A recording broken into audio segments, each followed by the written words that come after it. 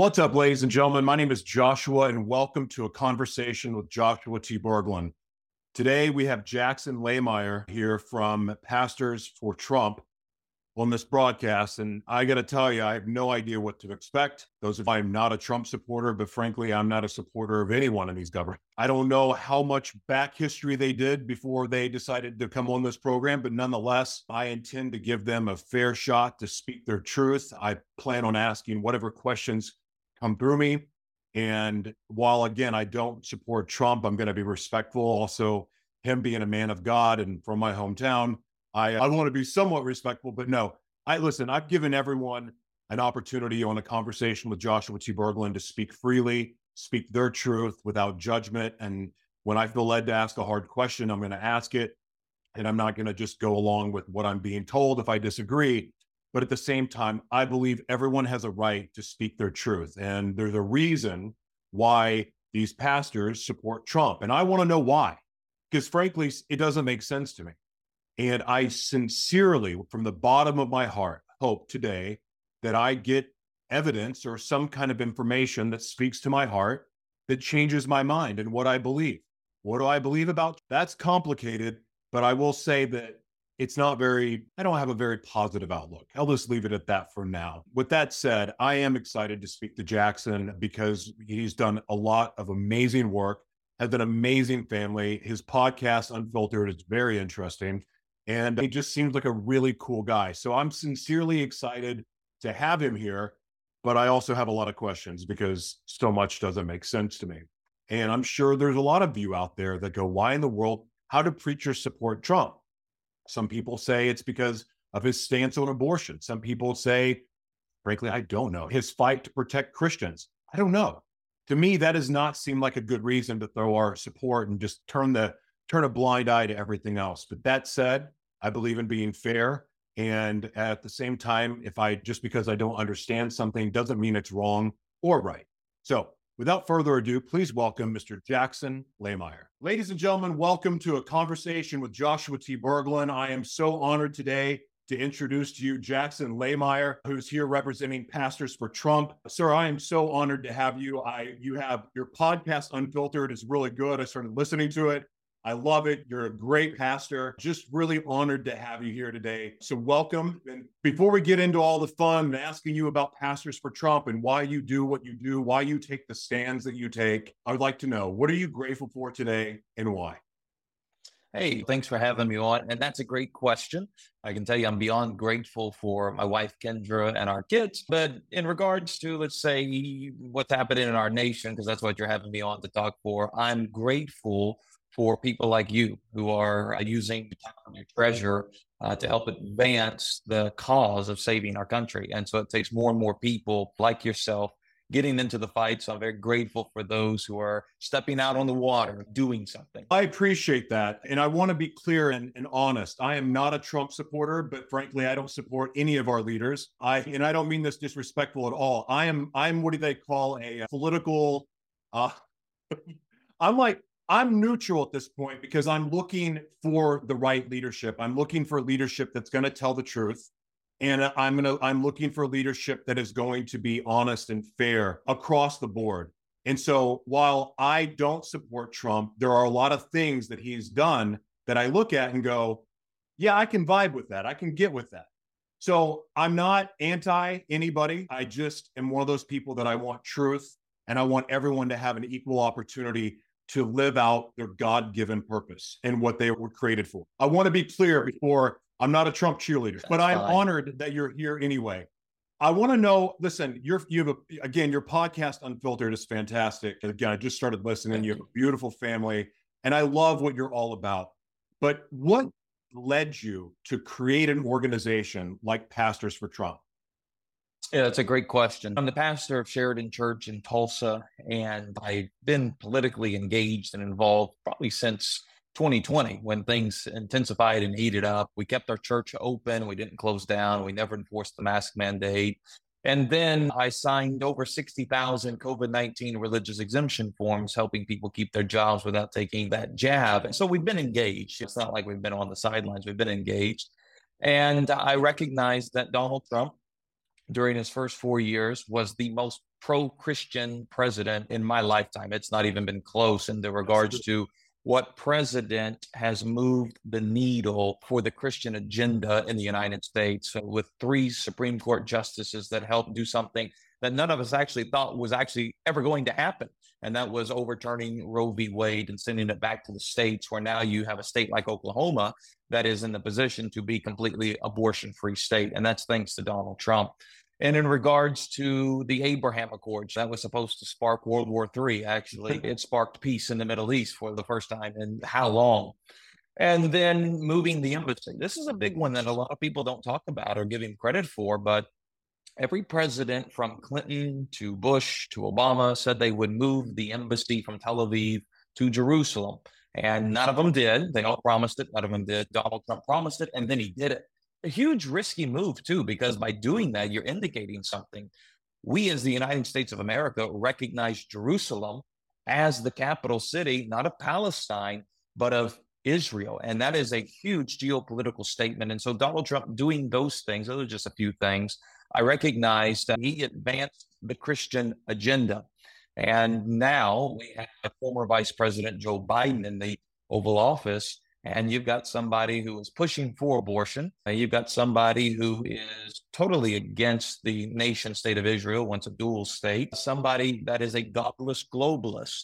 And when you put the two in comparison, I don't see how any pastor or any evangelical Christian could say, I'm going to get behind Biden as opposed to getting behind Trump, because those are our two options. We have to be realistic. Jesus is not coming down to run for the president of the United States. That would be a demotion. He's the King of Kings and Lord of Lords. He's not going to run for president of the United States. So you have choices here, and you have to make your choice. And so we are 100% behind President Trump. He's very grateful for our efforts, because the largest voting bloc in America is the evangelical voting bloc. And how do you get evangelicals turning out to vote? You mobilize pastors, because Christians, they listen to their pastors, and that's what Pastors for Trump is all about. That is a very well-spoken answer. I want to talk to you about the vaccine, because Trump does claim to be the father of vaccines. And this is where my disconnect with Trump. I was a Trump cheerleader. However, as somebody that has HIV, when this COVID first broke out, I noticed that Gilead was involved. And I said, that's weird. Why would a HIV drug company be involved in this search for a vaccine and to stop COVID? So I did more research, and being a former junkie that knew how to navigate the dark web and find information, I found information that was very alarming. I read a book about mind control where it talks about mRNA technology that was written in the 70s. And then I started to piece together, okay, what's actually going in this vaccine? Then did research about graphene and mRNA and how it works with 5G technology. And then noticing and making the connection that this is part of some of the vaccines. And I'm hearing Trump say, I'm the father of vaccines. If you've ever seen graphene, mRNA, and 5G work together in the fourth industrial revolution, which we are in, but going to really see it soon, you see how the vaccine plays a role in this moving us into the fourth industrial revolution, the internet of bodies, and so on. So that part really made me step back and go, what's going on with Trump?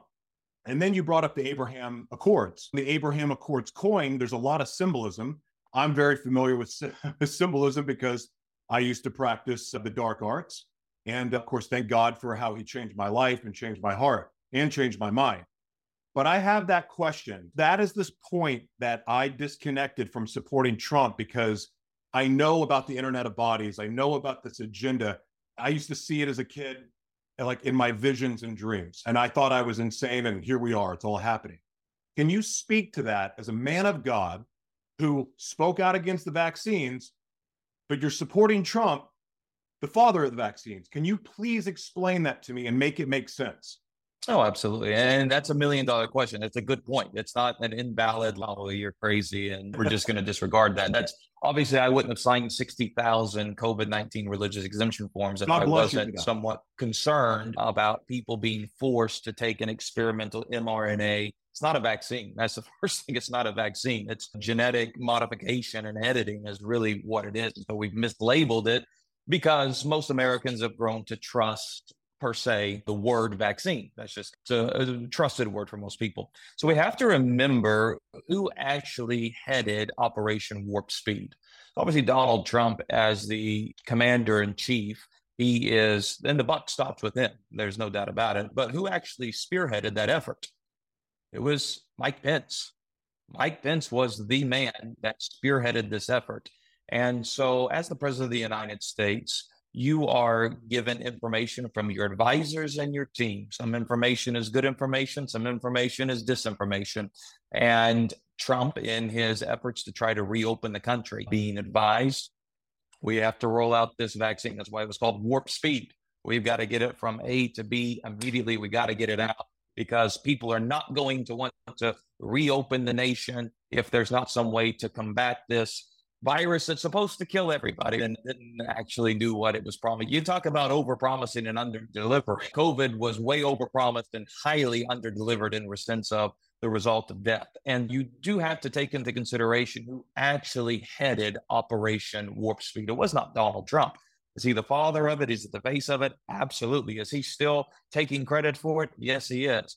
But Mike Pence is the one who spearheaded that entire thing. And I don't trust Mike Pence too much. That's just my personal observation from being in this a little bit. I'm not super highly involved, but I've been in it a little bit. And Mike Pence, he puts on a good front.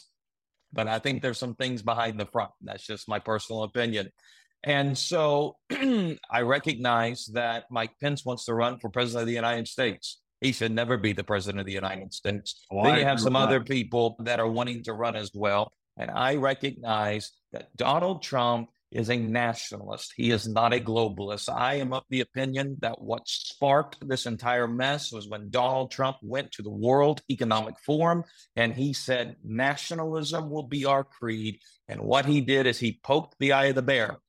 And then they unleashed hell on the planet in 2020 to make sure what do? You destroy the economy. It was a tremendous move on their end. They destroyed the economy. And Trump, in his way to try to reopen the economy, took on Operation Warp Speed, thinking that it would give people a safety and a security to reopen up things. I do not think the promotion of the vaccine is something that is going to help President Trump in his reelection bid because the vast majority of the base, this is just the reality, the vast majority of the base, we're not anti-vaxxers. We are very much anti-COVID-19, mRNA, genetic editing, very much. And so I think it is an important thing for President Trump to steer away from that and to even own some of it and say, you know what, I may have been misled on what was presented to me from my Dr. Anthony Fauci, who we now know 100%, he's the greatest mass murderer in human history. That's and right. You just have to realize who was around the president at that time. And I believe that he has learned a ton. He has cleaned out many of those people that were around him, ill-advising him, in my opinion. And Donald Trump is not perfect. He is a man like you and I. And you can imagine this many voices coming to you for their agenda to be moved one way or the other. You're in a total crisis mode, trying to keep the people of America looking forward. You want to reopen the country. And so I think we have to take a look and put a little bit of the finger, not necessarily just exclusively on Donald Trump, but on Mike Pence, who spearheaded the entire operation and chose how this was going to take place. He led it. That's a fair answer, and it's also accurate.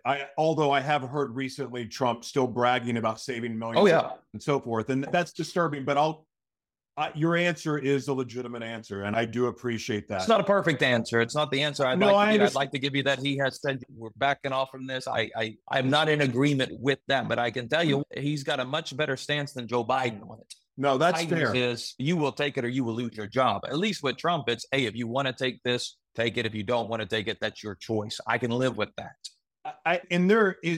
There's a theory that floated around Hollywood for years, and it's gone underground a little bit, that there's two Donald Trumps. There's interviews where you can hear people talk about the two Donald Trumps. You can hear Benjamin Carson, or whatever his name is, talk about it as well. And it's interesting to me because when I watch Trump, there are times I'm going, no wonder there's people that like him. Yeah, this is a likable guy. I want to root for him.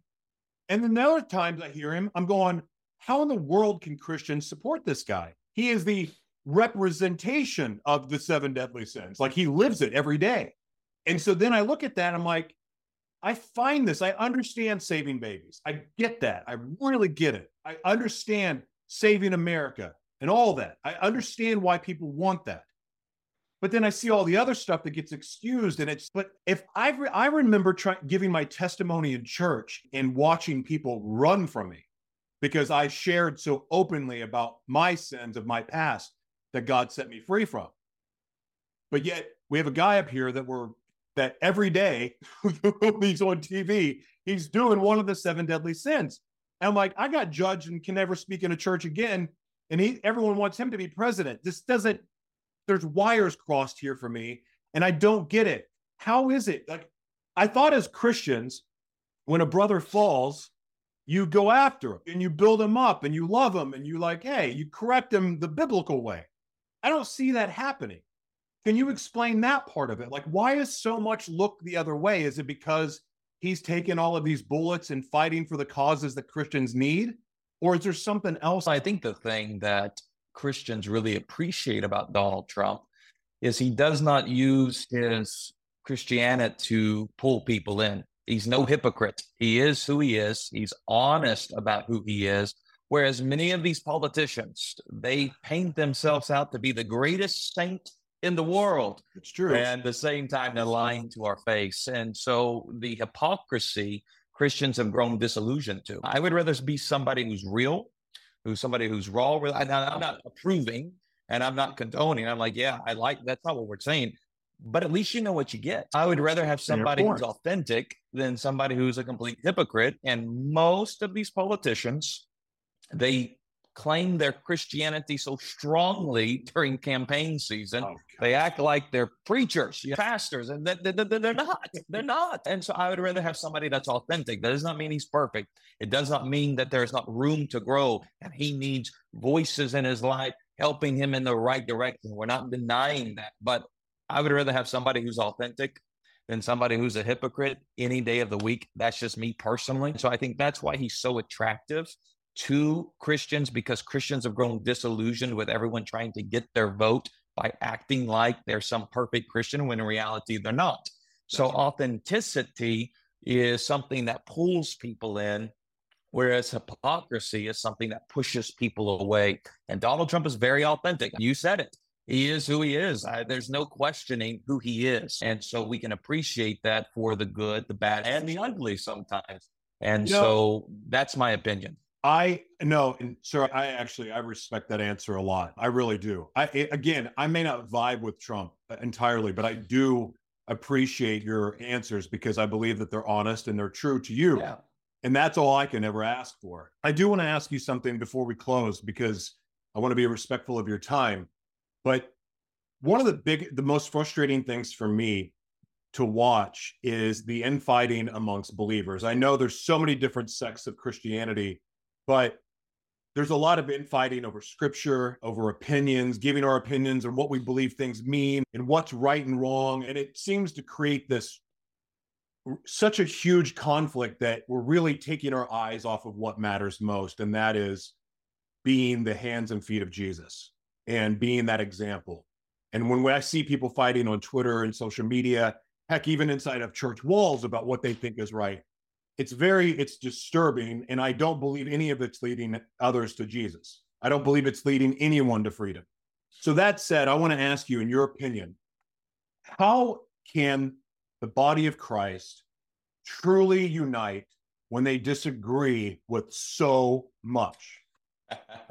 That's a very good question. That's $1 million question right there. It's actually really simple. You got to keep the main thing. Most important thing we agree upon, and that is that Jesus Christ is Lord, that he came, was born of the Virgin Mary. He suffered under Pontius Pilate.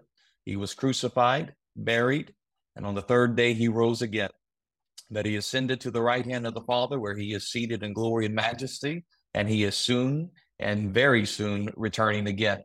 So on the things that matter the most, we are in complete agreement upon. That's what makes us believers. That's what makes us the body of Christ. So you have a difference between what is called dogma and what is called doctrine. Dogma are the non-negotiables. I just listed dogma.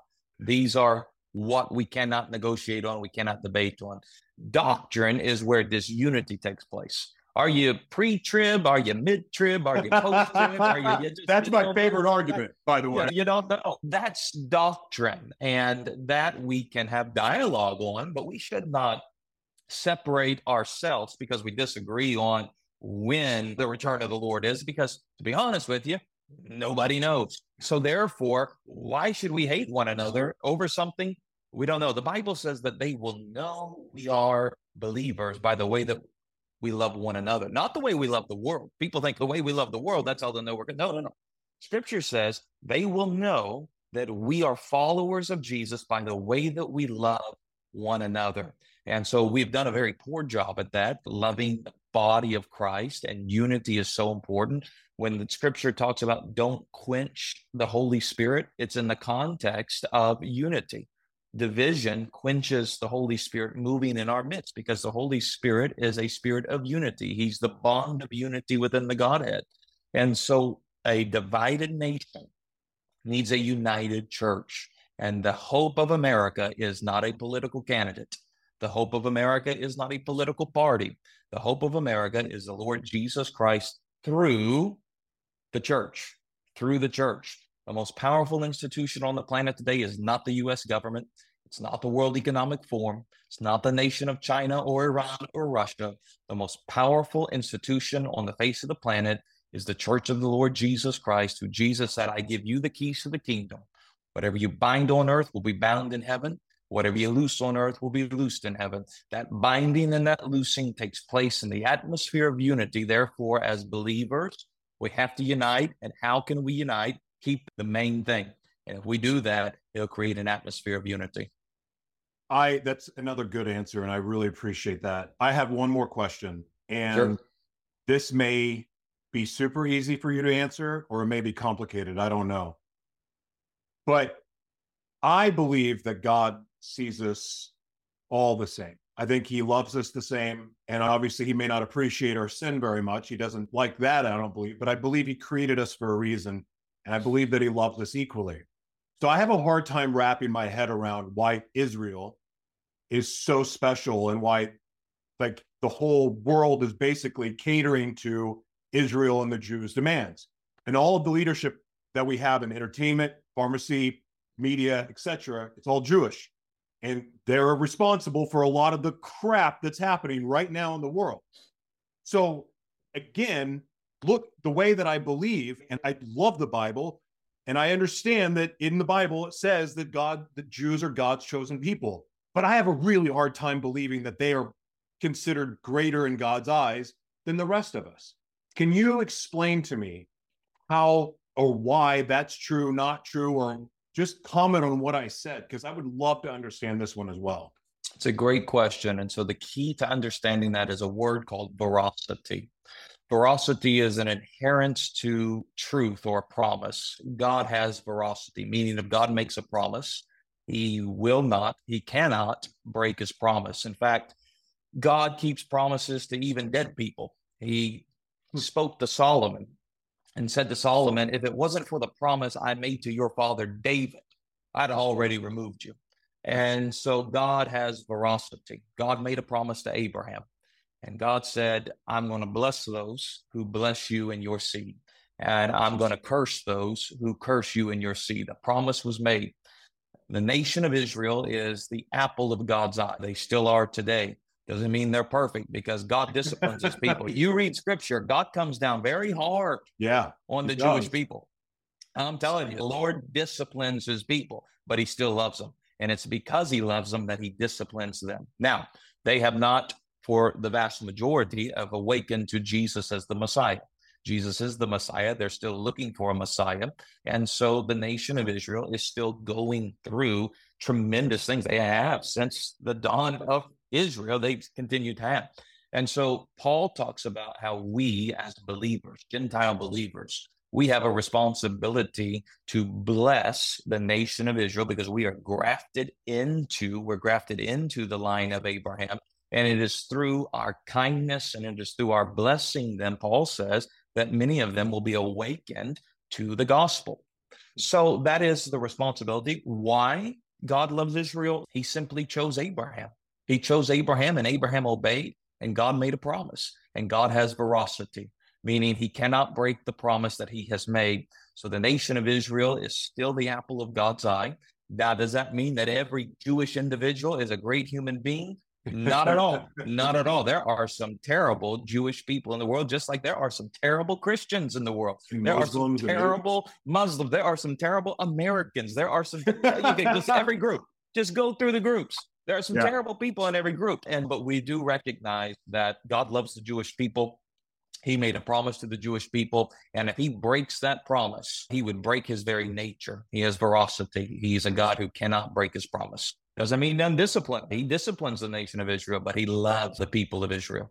That's my favorite part about God, actually, is the correction and the discipline. Because to me, that is loving. It's just like not disciplining your kids, like letting them be wild, crazy people hyped up on food coloring and sugar. It just like that's not being a loving father or a loving parent. So, and who God corrects, he loves. So if God's not correcting you, you might be in a little bit of trouble. You want that correction from the Lord. And now it doesn't mean it feels good. Doesn't mean you like it in the moment, because I remember growing up when my parents disciplined me. I wasn't the biggest fan of the discipline, but in hindsight, you're like, thank God for the discipline, because that kept me being a decent human. That, and it leads to breakthrough too. I'm grateful for all of it. All the trauma and the bad experiences of my life, I honestly can look at all of it now and thank God for it because of how it's helped me now. And I wouldn't trade any of it. So Jackson, I have mad respect for you. Thank you. Because I'm not a friendly audience. I'm not a Trump supporter, but I admire the way that you answered every question lovingly. Pastors don't normally come on my program. So again, I'm grateful for that too, but I'm grateful for you. I love your podcast. You have a beautiful family. Your church is doing awesome things. And I just wish you nothing but success. But also, I want to give you an opportunity. Please plug anything you want to plug. You can, final words are yours. Yeah, I would say two aspects here. If somebody is listening and they need a COVID-19 religious exemption form, they can go to my website, which is jacksonlahmeyer.com. And they can download that form, have their pastor sign it. If their pastor refuses to sign it, I'll be more than happy to sign it for them. And so that's at my website, jacksonlahmeyer.com.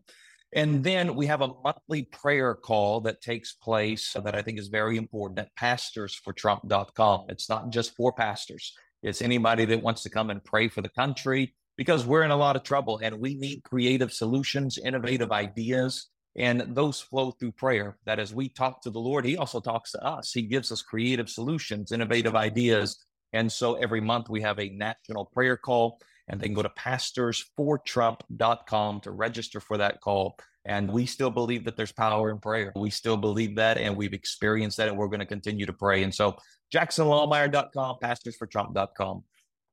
Awesome. God bless you, sir. Thank you so much for being here. Thank you. Appreciate it.